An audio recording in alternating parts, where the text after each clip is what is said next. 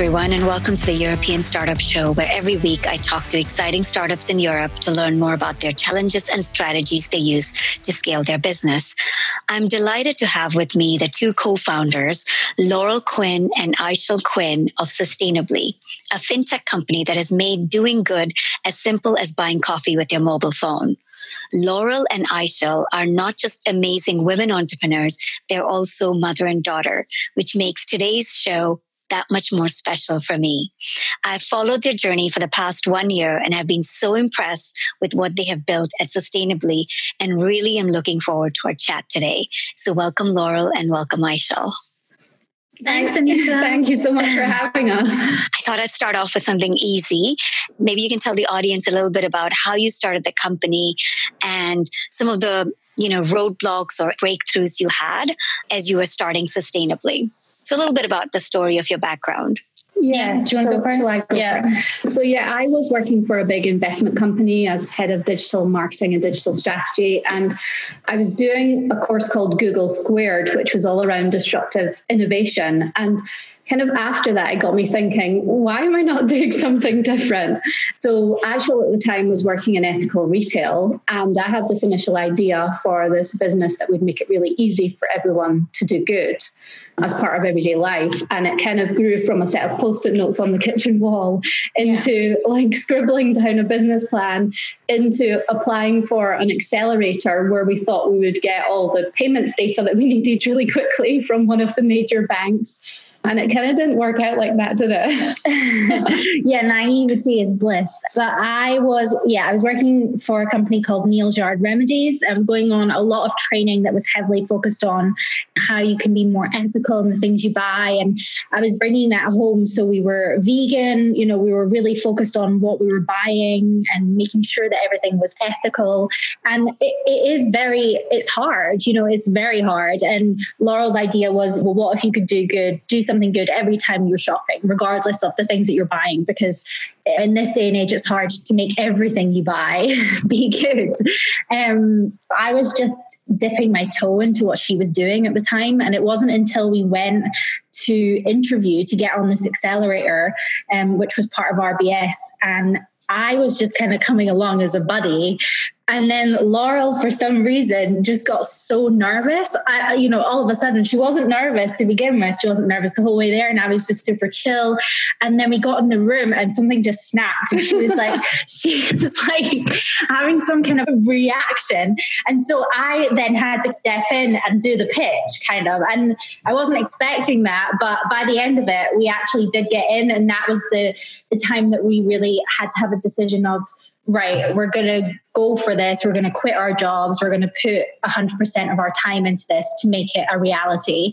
And that was 4 years ago. Mm-hmm. So it's been a long journey because at the time we didn't know anything about the financial side of the payments industry that we were going into and all the legislation we would need to apply for and all that kind of stuff. We had no idea. So yeah, it's been a fun ride. So did you get into the accelerator and then you quit your jobs? Is that what you did? Yeah, we did. And Eishel and I naively thought, we're in this banking accelerator.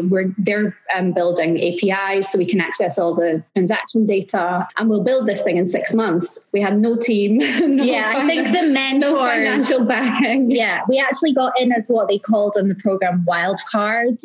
So it was like they kind of half believed in what we were doing. They were like, these people are kind of crazy. And our mentors that we got assigned to were just like, you guys have no clue. And we were getting from them like, you're not going to be able to do this. You're not going to be able to do this. And we would just show up every week and say, we are going to do this. We're going to figure it out. And they would be like, well, how are you going to do this? How are you going to do that? And we were like, we'll figure it out. Yeah. So we just started hacking the bank, not the banking. We didn't hack the bank. We started speaking to everyone in the bank that we could get advice from until they shut that down. And they were like, you have to come through us now. There's too many people involved. We were doing, focus groups and everything with the staff. It was a really great sort of time to do all that sort of initial customer validation work. What do you think kept you guys going? When everybody's saying you can't do this and, you haven't really thought about it, what kept you guys going? I think it was the sort of basically the sort of what it was we were trying to achieve was really big, and we've kept on getting more validation that we were getting somewhere with it. So it wasn't necessarily about the mentor saying this is going to be really hard, have you thought about this, have you thought about that? It was kind of just the fact that when we went and spoke to potential customers, we were getting all this really good feedback. When we spoke to good causes, again, we were kind of getting all the really good feedback, and there wasn't anything in the market that was doing what we're doing. So we sort of thought we were onto something. I mean, you have to have that like built-in resilience. Like I always say, we're like Teflon, you know, you have to keep going, but there has been so many points in this journey that it's like we've come to the very edge of it being so tough that you kind of do want to quit. But then something, I don't know, like something from the universe has always like sent us this glimmer of hope, which is like, okay, well, we have to keep going. You know, it pushes you to the absolute very edge, and then you get something good, you know, and it is a roller coaster of like high highs and low lows, you know. Yeah. So let me quickly have you guys talk about what Sustainably does. Yeah. So it's a new way of living and giving. So you connect your card to Sustainably through open banking. And then when you shop, we microdonate your spare change, and your employer and retailers that you shop at will be able to give to the cause that you care about.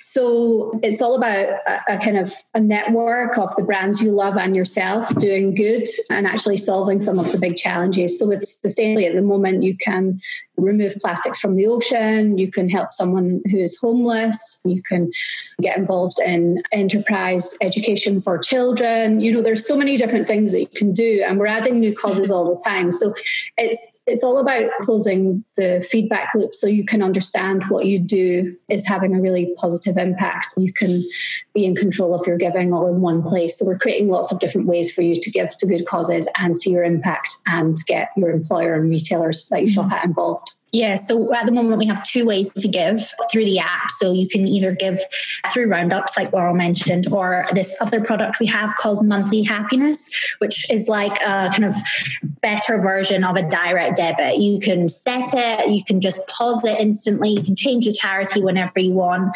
And with Sustainably, we're trying to make it easy for people to have total control over their giving, but then also to see the impact they're having. So whenever they give on Sustainably, they get an impact story from the charity, and the charity doesn't know who you are. You get to give with complete anonymity, and then they can just go and read that little story in the app. But we're really working on how we measure that impact with the do get so that we can push that back through to the supporter. So it's all about positivity. It's never about this is a really dire situation. There's loads of things going on in the world that are just so awful. It's kind of like we're quite fatigued in a way. We're trying to make this something positive that you're inspired to want to do good. You know, that could be fairly small, but as a wider community together of people doing good, it can be really big.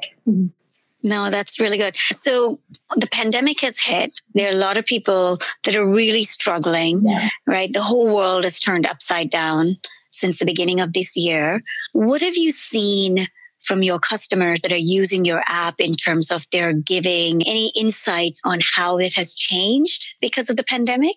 Yeah. So like everyone, we saw a drop off in transactions in March when there was the big lockdown, the first kind of lockdown there. But we have seen a steady stream of people giving. So because Sustainably works with your transactions, people are still shopping and they're still able to give those micro donations, but they're just buying different things. So for example, there's a huge volume of shopping in the supermarkets and Amazon, as opposed to kind of more on the entertainment side, like eating out and things that we were seeing before. So it's just a shift, and we have a regular a really loyal group of users that are kind of giving sometimes every couple of days to chunks of cash to causes that they care about. So that hasn't dropped? No, it's picked up actually. August was our biggest month so far. So yeah, I mean, there was obviously the drop off, but then it's kind of come back again, and it's been our biggest month in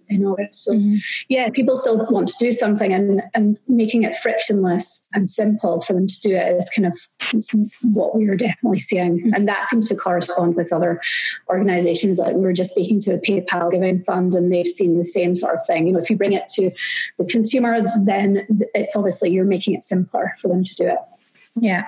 And how have the charities that are now part of your platform, can you give me some sense of how well they use digital technology to fundraise, and how are they viewing an app like yours? Is it really making an impact to their bottom line? Yeah. So we actually saw in the beginning of the pandemic, we saw an increase in charities wanting to sign up because obviously all of their event-led things had been cancelled. So we were seeing organizations that we'd spoken to in the past to come back and say, right, okay, we're now ready to commit. We want to do this now. One thing we did for the charities was we had a small onboarding fee that we've actually removed at the moment due to COVID to try and get as many signed up and try and help them out. But yeah, we definitely saw an increase in charities looking in other directions of different ways to fundraise. But then the flip side of that as well has been a lot of people at charities have actually been furloughed. So it has been difficult to try and get the onboarding of a few of them because they've got limited resources at the moment. So it's a really interesting sector because obviously the way in which they're doing their fundraising is going to be dramatically different than it was at the start. Yeah. So yeah, I think a lot of the ones that we're working with are coming back now. So we've seen that the furloughs coming to an end. They're kind of trying to get back to normal. But yeah, there's definitely some of them have been super hard hit. We've tried to promote them the best we can and, support them any way we can. Yeah, it's definitely going to be a big change for them. Yeah. This is probably a wake-up call for them that they need to use digital a lot more than they have been using, not just because of the millennial and the next generation, but even with the current generation, they need to have other means than probably what they did traditionally. Yeah, and I think that has been a big realization for a lot of them that they need to start looking at other ways to fundraise. Yeah, cool. So going back to Sustainably, you have built Sustainably as a for-profit company rather than a non-profit. Yeah. Right? Could you talk to me a little bit about why you did that? Yeah, Sustainably is really a software as a service platform for brands to give to causes their customers and employees care about. We do charge charities a really small fee, but again, it's based on the volume of users, not on size of donations, unlike many other platforms. So it is about really low cost fees, but really high volume usage. And we don't take fees on donations. So if the good causes get more cash, then that's really great. We're just facilitating it with our software. So the reason that we created Sustainably as a for-profit organization is that we believe that we're providing this kind of great software solution for businesses, and as a platform, we do need investors to help scale the product. We want to scale it internationally. And at the end of the day, that's kind of the platform that we're building is all about enabling businesses to get more meaningful connections with their employees and customers. So it's more of a fintech solution rather than... Yeah, understood. We kind of see this ecosystem that we're trying to build. So we've got the app, which is for our customers, the end users. And then we have these two other platforms. One's for the charities to self-onboard, manage all of those impact stories and things like that we spoke about. And then the other side of it is our B2B platform, which is to really help businesses and revolutionize how they're doing their corporate social responsibility, but also to give them anonymized insights so they can easily measure the success of their corporate social responsibility. And we've spoken to a lot of organizations, both big and small, and that seems to be the biggest thing is the reporting side of it as well is just an absolute nightmare for them. We're just trying to kind of encompass it all together. And with having that ecosystem, we see ourselves as being a real game changer in the market. Interesting. So I want to think about the consumer angle for a second. There are a lot of different ways that people can give. And I know that there's a lot of concerns around some of the giving because of the transparency, how the money is used, where it's going, etc. What are some of the biggest concerns consumers have in using such apps? And how are you overcoming that? Yeah, it really comes down to that lack of transparency. So a lot of time, particularly on the corporate side, when you're giving through payroll giving, for example, you never really find out what's happening with the money So with Sustainably, we're really working directly with the good causes to make sure that our users know what's happening with their money. And then we'll be using data science to kind of really back that up and help people understand more bigger picture things like how are they contributing towards sustainable development goals and things like that. So there's a lot of exciting things that we can do with the data and working with the causes, but also using other data sources as well. So we're very explicit about the fact that we use the data to enable matching for the retailers that you shop at and your employer, and that there's no personal data, it's all anonymized, aggregated, and then understanding their impact as well. So when you give on Sustainably, unlike other platforms where you may be waiting for a newsletter that you may get in a month or two, you get instant feedback saying what's happening with your money that day. So that's very important to our users, that they can give with privacy, transparency, and control. So I think it's really interesting when you put people with financial transactions and being able to help massive issues that we have in society, either locally or globally, we can really start to move the dial. So we'll be using data science to help us do all of that. It seems like such a simple way to make a positive impact. And it's a great idea. Okay, so in 2019, you were Richard Branson's Startup of the Year. How have you guys managed to get support from so many wonderful institutions, Virgin, Founder Factory, Nesta, WeWork? Can you give some insight and advice on how they can get resources and how they can make their money go a longer way? I can take the Virgin side. So in the very beginning, when we started and everyone thought we were crazy and everything, we didn't come from a tech background. We had this idea that was basically just in wireframes. We didn't have a team behind us yet.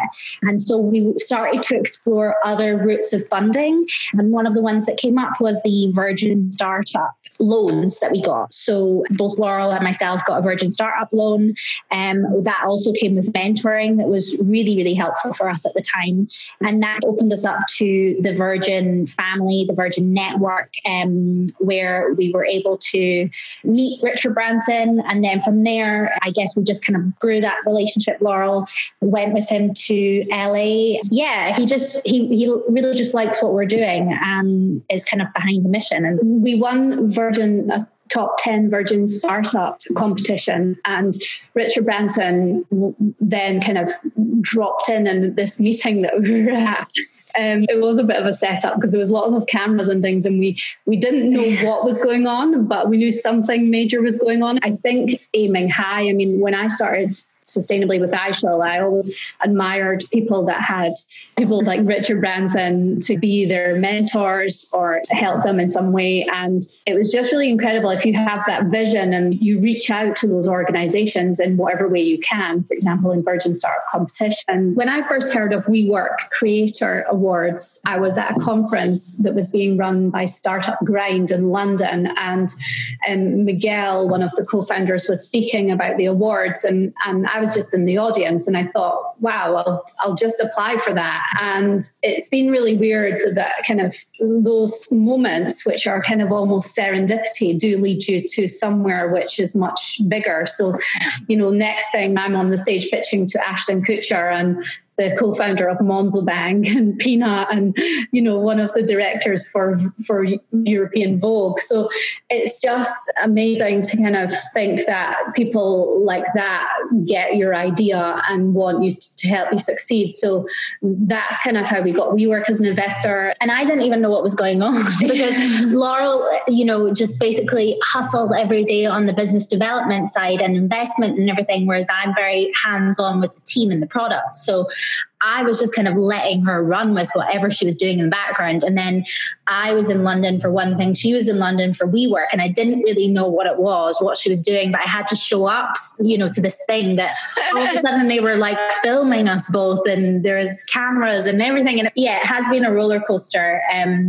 What would be the advice you would give to other people in terms of how to be creative about building your idea in a bootstrap manner, which is what I feel both of you have done so amazingly well, and it's inspirational. Yeah, you just have to raise your profile and get out there. So our first investor was the co-founder of Skyscanner. We won a competition locally called Accelerate Her, and they were the sponsors. Skyscanner was sponsoring that for female founders, and we met him, pitched him our idea, and next thing he's our first investor. So it's all about kind of just going with your gut, move forward, try and get visibility, get as much exposure, get connections as much as you can. And then most recently we have the founder of lastminute.com, Brent Hoberman. We've got Founders Factory as our backers as well. And that's been brilliant. And again, it's just getting connections, pitching your idea. It's really about you believing in what you do, trying to connect with as many people that can help you, and then just seeing where it goes. And another one I met was when I was just at an event, and I was asking him, he was the former EVP of marketing for Warner Brothers, and I was asking him if he would be my advisor and help me with marketing activations and various things. And he then became an investor. So just ask for help, get connections, attend events. Obviously, a lot of things are virtual now, which is also a great opportunity to be at things that you may not have been able to be at. And I guess the one thing we've learned from being on quite a few accelerators as well is how to pitch yourself in a short period of time, how to get that elevator pitch. If you're at these networking events and you only have a short period of time to speak to someone in a conversation, not like you're actually hard pitching them your elevator pitch, but how can you succinctly get across what your mission is and what you're trying to build and get people really engaged and kind of inspired to want to help you. And that goes with everything, like your team as well as your investors and inspiring your customers. So you have to bring your inspiration every day. Yeah, like we're just going through hiring at the moment. And that's another thing. You're selling yourself as much as they're selling themselves to want to kind of work for you. You're doing the same. So yeah, it's how can you get that message across? You've never been afraid to ask as well. You just ask. I just email people and ask things. She just asks. Like email really successful entrepreneurs and ask them stuff. Yeah. I'm a bit trepidatious, but you just also pitching them like what we're doing, but asking them, can they help? So if you don't ask, you don't get, right? It's very true. Yeah.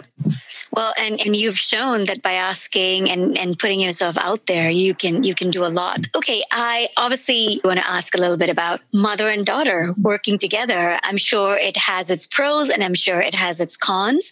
How do you keep the work friction away from your relationship? And what advice would you give to others who want to start something with a family member? Yeah, my perspective, you really do have to choose your co-founder very carefully because, it is going to be a long-term relationship. It is going to be really tough. So with Eishel, we have this kind of crazy relationship anyway that is really open, honest, sometimes blunt.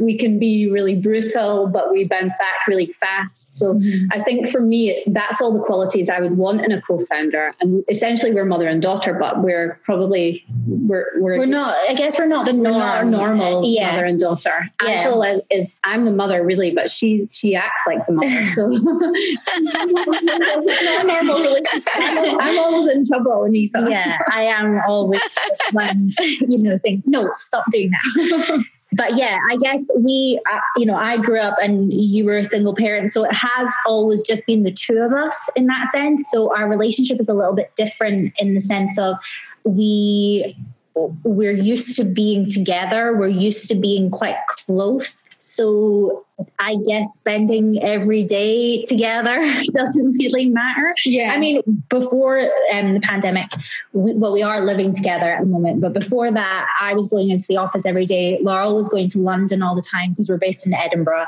I guess that meant that we actually didn't see each other, that much. I was probably spending more time with the team than I was with Loral, whereas now we are in the same house, but we still don't see each other. To be honest. We need to distance ourselves so we can be on different Zooms. So we do have to kind of catch each other up on what's going on with the different projects that we're working on. But yeah, I guess we do have a different relationship in the sense of like we are very close. I can talk to you about pretty much everything, and we just talk it through, which is quite nice because I can't imagine if you're doing this on your own, it's just it's so hard, and to not have that person where you can bounce ideas off, discuss things through, Yeah. Love your background. Yeah. And it is torture. And, you have boundaries, because I'll want to speak about something and Eishel will be just like, shut the F up or whatever. Yeah, well, sometimes it's too much. Too much. Yeah. Because you could just talk about it. So we just have to have no work. We're not speaking about work. But she can't do that. So I'll say to her, don't speak about work. And then she'll just keep bringing it up, and you need to stop. And one time it got really bad because I was actually sleeping and she just barged in and just started telling me something, and I was just like, what's going on? You need to take a step back, which I think we've found a balance now. Yeah, definitely. Yeah. One of the things you said is that, Loral, you've been a single mother. It's hard enough, single mother, taking care of, Eishel, even though you both are like friends. And then both of you quit your jobs and you're doing this, which is, I'm sure, really exciting, but also daunting because of the funding part of it, right? So I want to drill in on two parts. The first is, what did you guys do when times were really tough and you weren't sure whether you would have the next tranche of money? I think it's just being really resourceful and kind of thinking, right, what else can we do? So it's been really creative, but it's also been really challenging. And obviously there's still a big gap in funding for female founders. And that's across all minority groups that are underinvested in, essentially. There's just so many different people that don't get access to the same level of funding. So yeah, I think it's just trying to be resourceful, be really mindful of what you are spending when you do have the money, and, kind of just thinking, well, what's going to be the case in 6 months? Where do we need to get to? What's our next milestone? Knowing your runway. Yeah, knowing your runway. And just continually applying for different types of funding as well that are outside of the norm. So Loral will be, hustling, going down to London all the time, trying to get investors, but at the same time applying for grants, applying for different types of funding and different awards and things like that. So just not having all your eggs in one basket, essentially. And then I think that's really good advice. Yeah. Don't rely on one thing to happen, because it probably won't. Yeah. But then also we're a team of 8 now as well. So it's a lot more pressure when you have a team as well, that you have, you're responsible for not only just this family, but all of the families that we have and the team as well. So it's just about being really transparent with the risk. Whenever anyone comes on board, whenever we hire someone new, it's like, we are a startup. This is the deal. It is about making sure that people fully understand where we're at financially at all times, and they feel confident in, how much runway we've got. And I guess it has been challenging. We've put our own money into this, you have to get creative. It's a lot. Yeah. I want to go into funding. So what were some of the successful strategies that worked for you to get funding from conventional or unconventional sources? What are some advice you could give on how to get funding for your idea? Well, we applied for various grant funds and innovation funds, and some were successful, some weren't. We've met lots of angels. We have some angel investors. But just going back to the grant funding, it takes a lot of your time up to apply for those grants. One thing that we are doing with the grant funding that we're applying for now is actually hiring someone who will help you in that process. And then if you do get it, they will take a percentage of what you get, because doing it by yourself while still trying to run a business and everything else, it takes up a lot of your time, and it is a gamble because you don't know if you're going to get it. But how is grant funding different than VC funding? What do grants ask for in terms of criteria? There is quite a lot of complexities in some of the applications for state aid or de minimis funding that is quite onerous. So it is almost like an investment process, but it is non-dilutive. So if you do get it, then it is better than having to sell equity to get kind of a bit further along in terms of where you're at with traction and product development. So I would say try and get some help from people that have done that before if you're going to do that, because it can be very onerous and time consuming. Then for VCs, we've got Creator Fund and Founders Factory. investors. Again, it's kind of knowing what they're looking for, in terms of does it fit with their investment criteria, because there are so many VCs out there that you can't possibly speak to them all, and you have to be really kind of clear what stage you're going in for, because we have spoken to loads. From angel investors, again, they will want to invest in things that they care about and that can make them their returns. So just being mindful that everyone has their own agenda and their own criteria, and you have limited time. So it's tough to meet the right investors in the whole world that there is out there of kind of people who are looking to make investments. So, but there is, for female founders, there's many more kind of female founder specific groups and grant awards for female founders. And depending on what type of tech you're building, there'll be various kind of initiatives surrounding that. So really connecting into those communities and engaging with those people to get introductions for people that can help you, that may lead to investment, I would suggest, as a route forward there. Yeah. And having the relevant documentation. So having that business plan put together, plus a pitch that a deck you can use for pitching, and a deck which has a little bit more detail that you can actually give to investors as like a leave behind. We've got those documents now, but I think at the very beginning, it was hard to know what you needed, and having too much information in a deck and then not having enough. We're in a good place now, but having all of that to begin with, the sooner you can get all that in place, I think the easier things will be. Mm-hmm. Nice. Well, we've almost come to the end of the show, and I always do this rapid round fire thing. So I'm going to ask, what do you guys do for fun outside of work? Well, I'm trying to run my first marathon. So I've started training for that. I've been running around Arthur's Seat, which is, it's a good hill to run up to build up my endurance. But we'll see how that goes. I'd actually like to run it for some of the causes that are on Sustainably, but we'll see how we get on. I've run a half marathon, but the full one will be more challenging, grueling. I've been doing the opposite. I've been baking and eating it. It's a good combination. She comes back from a marathon and her daughter has yummy baked goods for her. Cookies, muffins, it all, And I can't bake, so that works for me. Yeah. What about books? Any recommendation on fiction or non-fiction books that you've read that you want to share? Yeah. My friend just bought me a book. I think it's by Ali Smith called Summer, which it's fiction. I haven't read it. I do a lot of audiobooks on kind of things that I need to know. So I'm just reading Traction, which is the same people that kind of wrote Lean Startup. And I'm reading Marketing. It's like 22 things that you need to do for successful marketing. 22 immutable laws of marketing. Yeah. I'm reading those. Yeah, we have a lot of business books. We get like one delivered every second day. It's just crazy. And I feel like we need to put a limit until you've like actually finished one. You can't get another one because you get. Which one is that? Which one helped you the most or made the most impact? Yeah, I don't know. I mean, Lean Startup, I think. I really liked Hooked when I read that book, Hooked by Loral. Yeah. But then I just watched some Netflix thing last night, which is about the social dilemma or something like that. And I was like, I just watched it last night too. Yeah.